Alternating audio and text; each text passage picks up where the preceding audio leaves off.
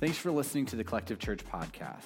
Collective is a church for the rest of us, which means if you have never been to church, walked away from church, or are struggling to find a church to connect with, you belong here. As of March 7th, you can join us in person on Sunday mornings at 10:30 a.m. at our new church home at 5103 Pegasus Court. You can also continue to watch online on Facebook or through the Church Center app. Either way, we hope you join us. Now, let's check out Sunday's message.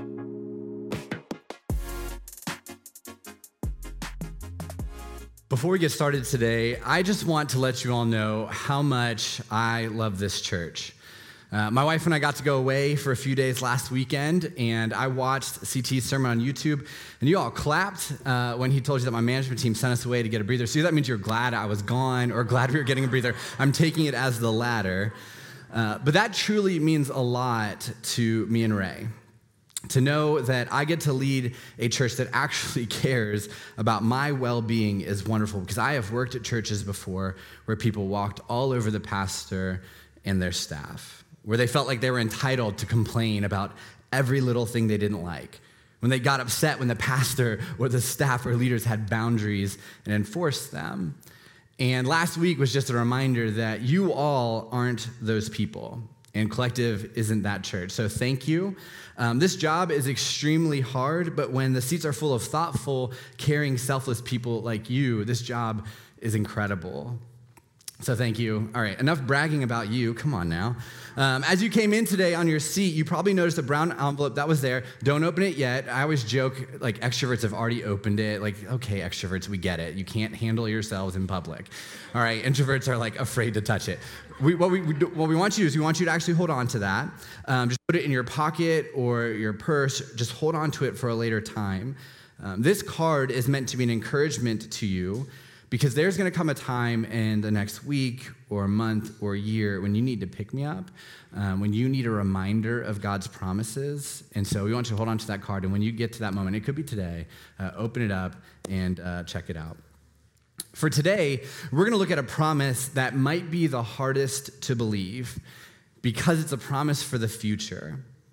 Because it's one thing for me to promise my daughter that we're going to watch Frozen when she gets home from school. And it's a whole other thing to promise that we are going to go to Disney World at some point, because we've made that promise to her 2 years ago.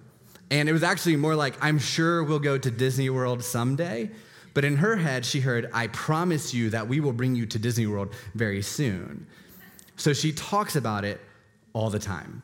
And she tells her little sister Harper about it all the time. And she dreams about the scenarios that she'll experience when she's there all the time. And then she gets disappointed when she asks if we're going next week, and we have to say no. We used COVID as the excuse for the first year. We don't have that anymore. So we just got to tell the truth. It's going to be a while. And the truth is, it's hard for Elise to really grasp the promise because it's for the future, right? We will fulfill it when we're able to. And it's just like the promise that we're talking about today. It actually comes from part of the speech that Jesus gave to his disciples, his 12 closest followers, before he was arrested, tried, beaten, and put up on a cross.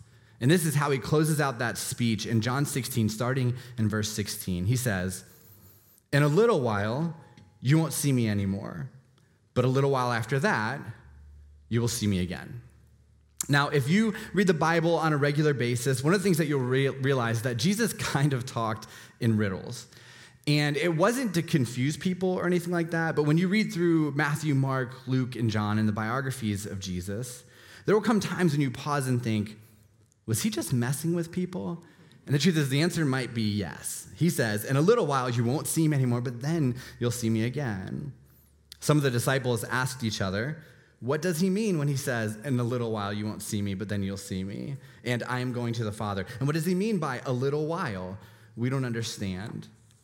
And I love that the disciples don't want to admit out loud that they have no idea what Jesus is talking about.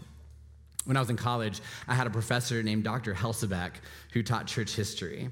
And I'm not going to lie, I never read the books that he assigned to me, ever.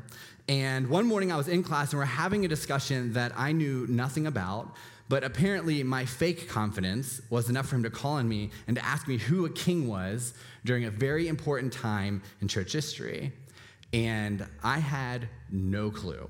Honestly, it was a 9 a.m. class. I was a freshman. I rarely understood what he was talking about, so I would just like smile and nod and pretend like I was taking notes the whole time when I was writing down nothing.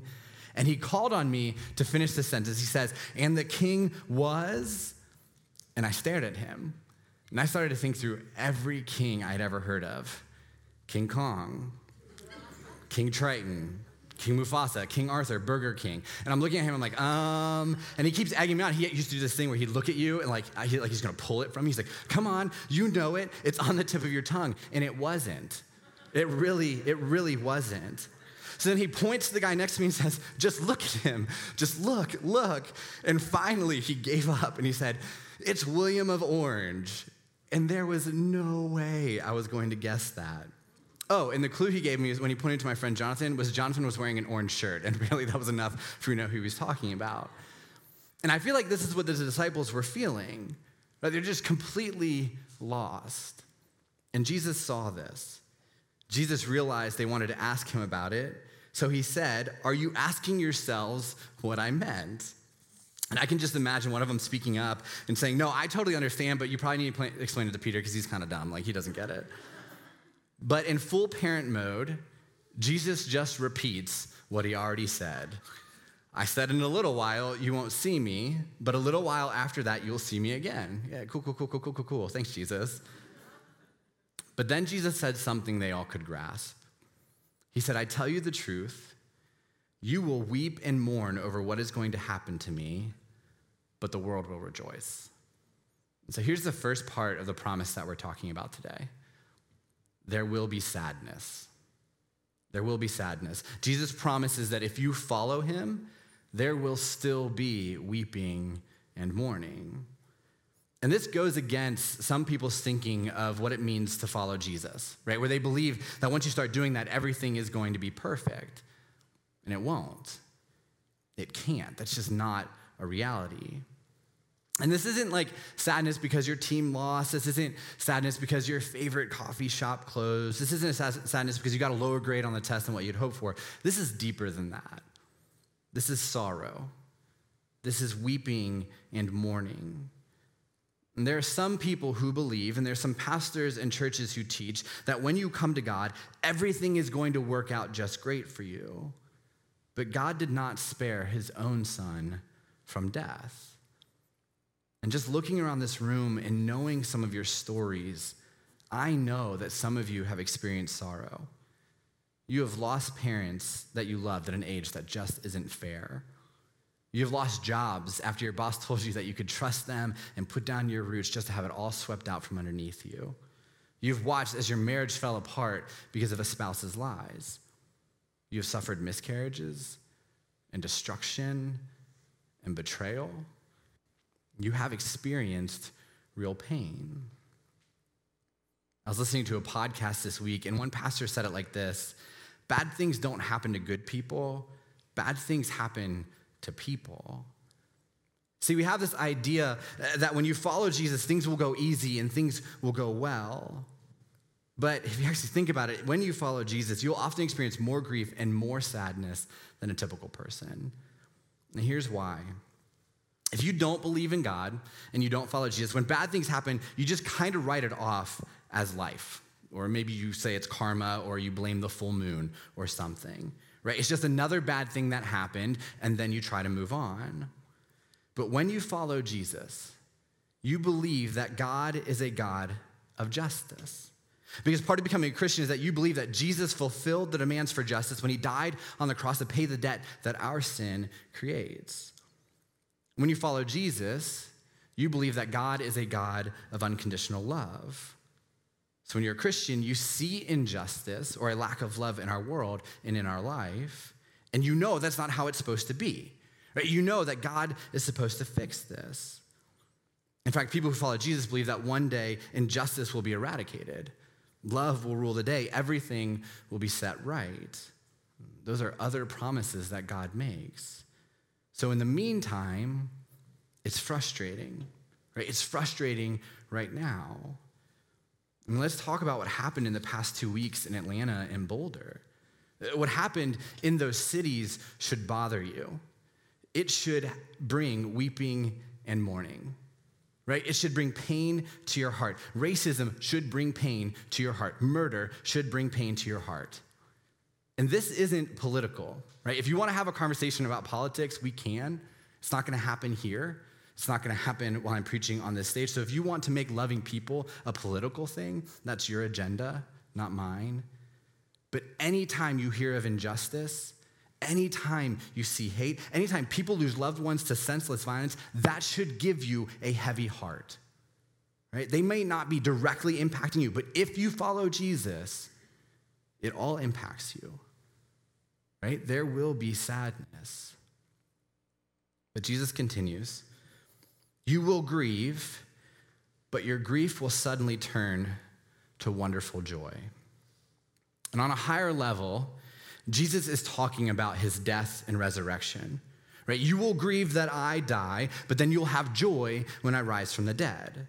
So really, this promise hinges on the resurrection. That's the biggest promise that Jesus ever made. And we're actually going to finish up this series next week on Easter as we talk about the fact that the greatest promise Jesus ever made was that he would conquer death, and fulfilling that promise was the fulfillment of all the promises that he made.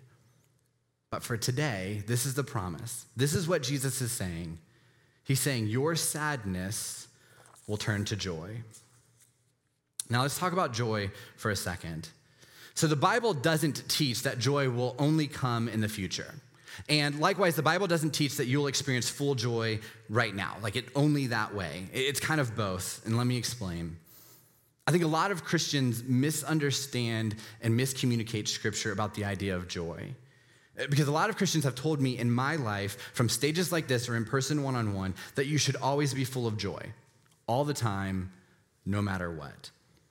But check this out. The New Testament mentions joy 92 times. 40 of those times, almost half, are about a present joy, right? It's here, it's now, it's not going away. 1 Thessalonians 5:16 says, always be joyful. But 25% of the time in the New Testament talks about joy. It talks about a future joy that you will have one day. 2 Timothy 1 says, and I will be filled with joy when we're together again. 2 John 1 says, for I hope to visit you soon and talk with you face to face. Then our joy will be complete. See, John, who wrote this, is saying, I can't experience full joy right now until I see you again. And a lot of you have been told that you should always, even if you experience sorrow, be completely full of joy, no matter what, never a sad face. And you right now aren't sure if you are following Jesus the right way because you have sorrow. And the truth is, we often picture life as a series of hills and valleys, right? Good times and bad. We either have joy or sorrow. Someone once explained it to me like this. He said, a better picture of life biblically is as if you're standing on two rails of a train track. One rail is joy. And like 1 Thessalonians says, we're always full of joy, right? I always have Jesus. I always have grace. I am always loved by God. That joy is not going away. But the other rail is our sorrow. And what we find is that we're standing on both at the same time, right? So you make the grade, but then you don't have a date for prom. You have a baby, but your siblings are getting divorced. You got the job, but your dad still won't say that he's proud of you. Your friend got baptized, but your other friend won't talk to you. And the truth is, we experience both at the same time.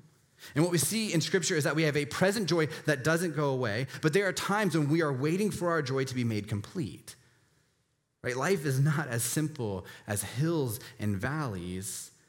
It's train tracks that one day will meet at the throne of God. And so Jesus says, your grief will suddenly turn to wonderful joy. And here's what jumps out to me when he says that. It doesn't say that Jesus will replace our sadness with joy, because that's often what we think, right? Like if our friend had a bad day at work, we take them out to dinner or we take them out for a drink, just something to get their mind off of their job because we want to replace their sadness with joy. But that isn't what Jesus is talking about. He says, I am going to take your sadness and turn it into joy. In other words, the very thing that makes you sad is going to bring you joy. And that's the key. Because a lot of things in life can replace your sadness with joy, right? You can go on vacation or buy a new house or a new car, and that will replace that sadness for a little while. But Jesus' goal is to turn your sorrow into joy. Jesus explains it like this. He says, "It will be like a woman suffering the pains of labor. When her child is born, her anguish gives way to joy because she has brought a new baby into the world." So Ray and I have 2 kids, and this makes complete sense to me. For both of our children, Ray decided not to get an epidural and forever proved that she is tougher than I am. She reminds me all the time, it's true. And now, if you're a single guy, you might not understand what I'm talking about, but they actually have medicine that they can give you so that you don't experience the full pain of childbirth. And as long as there are no complications with the pregnancy, it's a choice that can be made. Essentially, it's, do you want to feel the most excruciating pain of your life, or do you want to feel nothing at all? And for both Elise and Harper, Ray chose not to use pain medicine. She chose the most excruciating pain of her entire life. And there were moments when the pain was at its peak that she contemplated giving up. There were moments when I could see that the pain was unbearable for her, when she was suffering. But the moment our girls were born, it was no longer about pain. It was about joy. And the tears weren't coming from a place of anguish, but happiness. And the joy she had was greater than the pain that she experienced.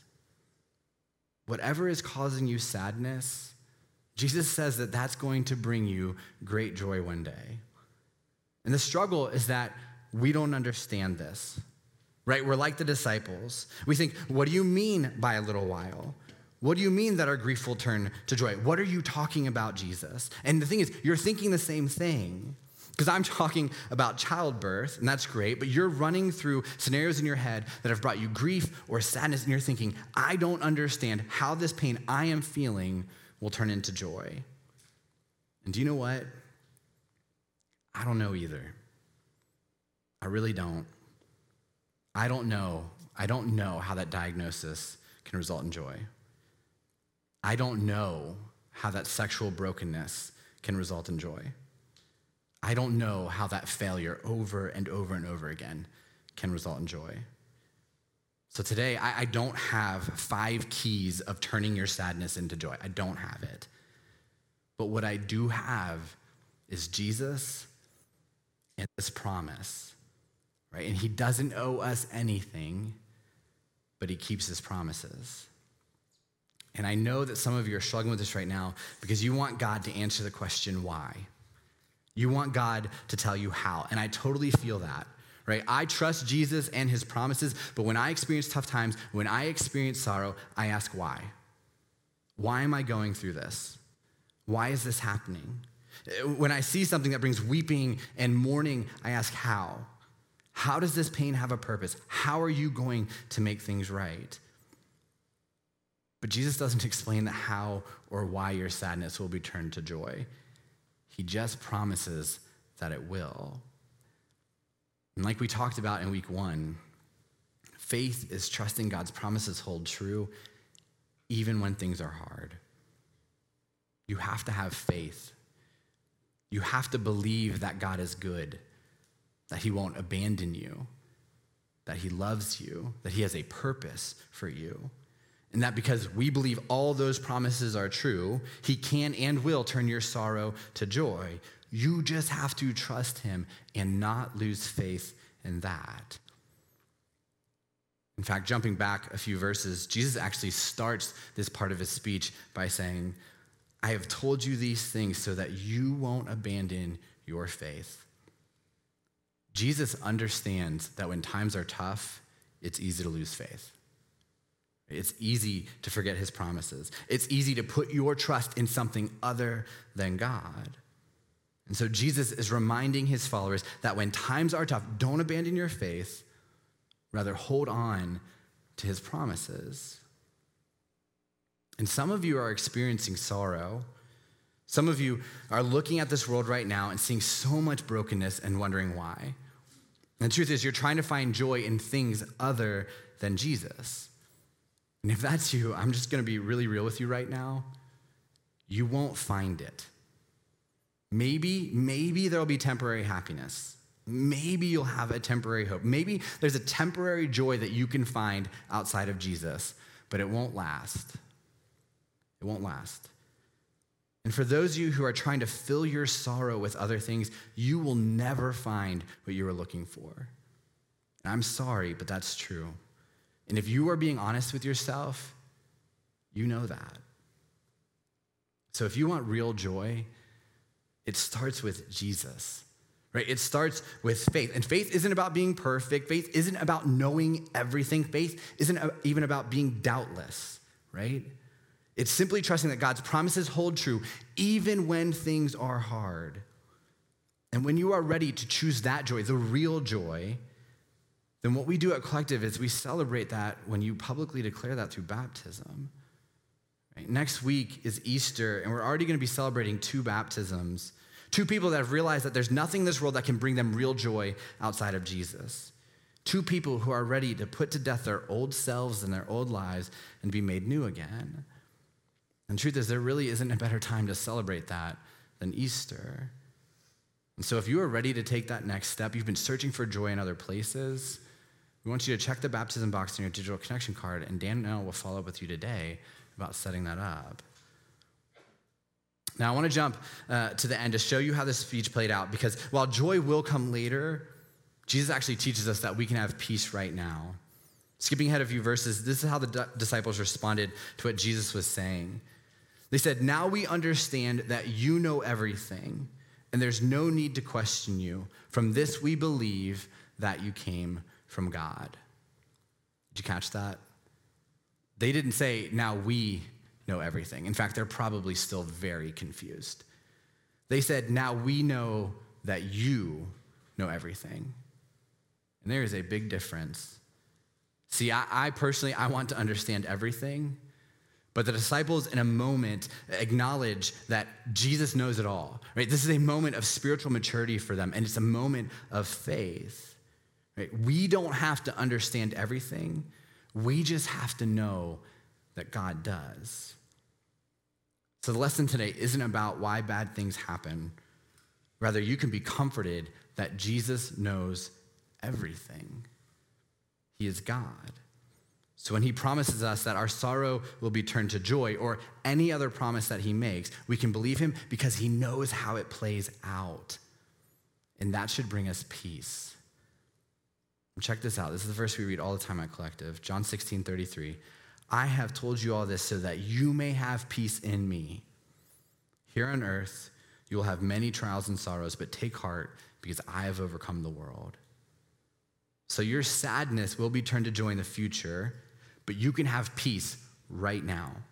Peace because even though you don't know what the future holds, Jesus does.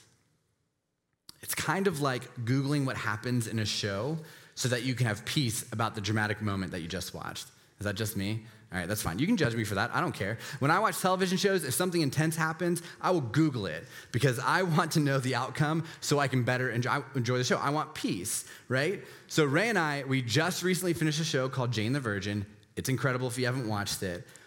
But before we started it, I knew there were twists. Ray made me promise that I wouldn't Google anything, and I didn't.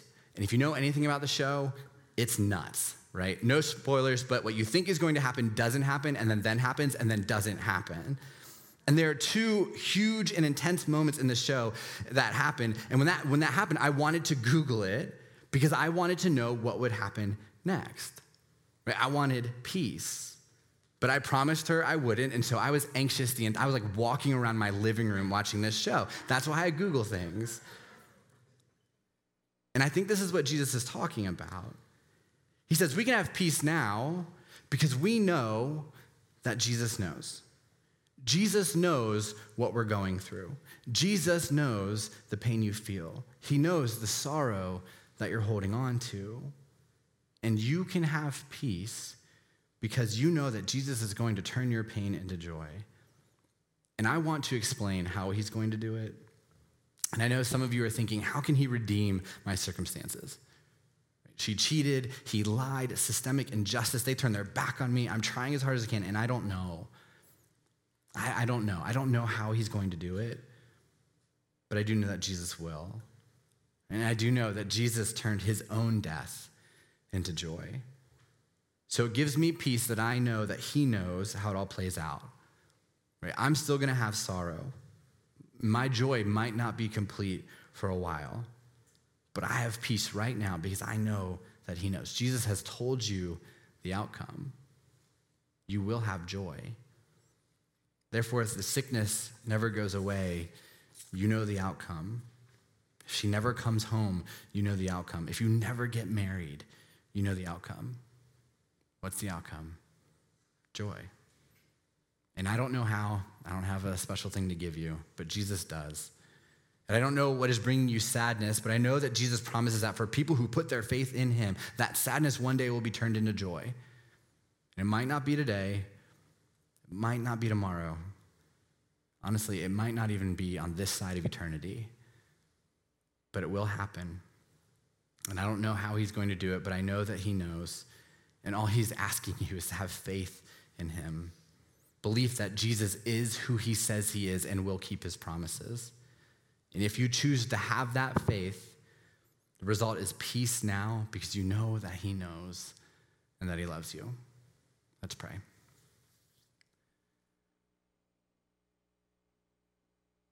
God, there's a lot of sadness in this room. God, there's a lot of sorrow and a lot of pain that people are experiencing right now. God, there's just a lot of hurt. We wake up in the morning and read the news, and there's more pain, and there's another shooting, and there's more attacks. And God, every single day, I think our heart feels a little heavy. God, whether that's from things that are happening directly to us or just things that we're seeing in this world. And so, God, we are praying and hoping that you turn that sadness that we feel into joy. God, I'm praying right now for our church, for the people that are here, for the people that will watch this later, for the people online. God, I'm praying for those people to hold on to your promise when you say you will turn our sorrow into joy. And God, we recognize that it might not be today and it might not be this year, but God, us holding on to that promise brings us peace. And ultimately, God, that's what we want.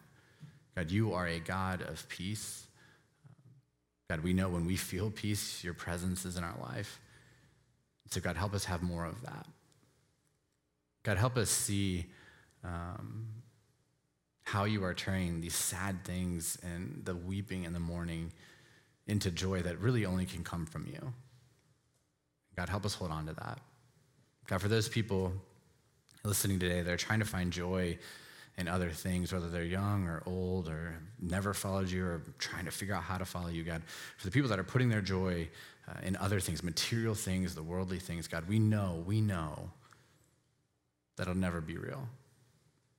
God, that it's a moment that will go away, that it's fleeting. So God, I pray for people who are trying to find joy in other things, God, ultimately, they put it in you. And God, next week as we celebrate how you conquered death, these aren't just promises that we tell ourselves, but promises that we believe and hold on to.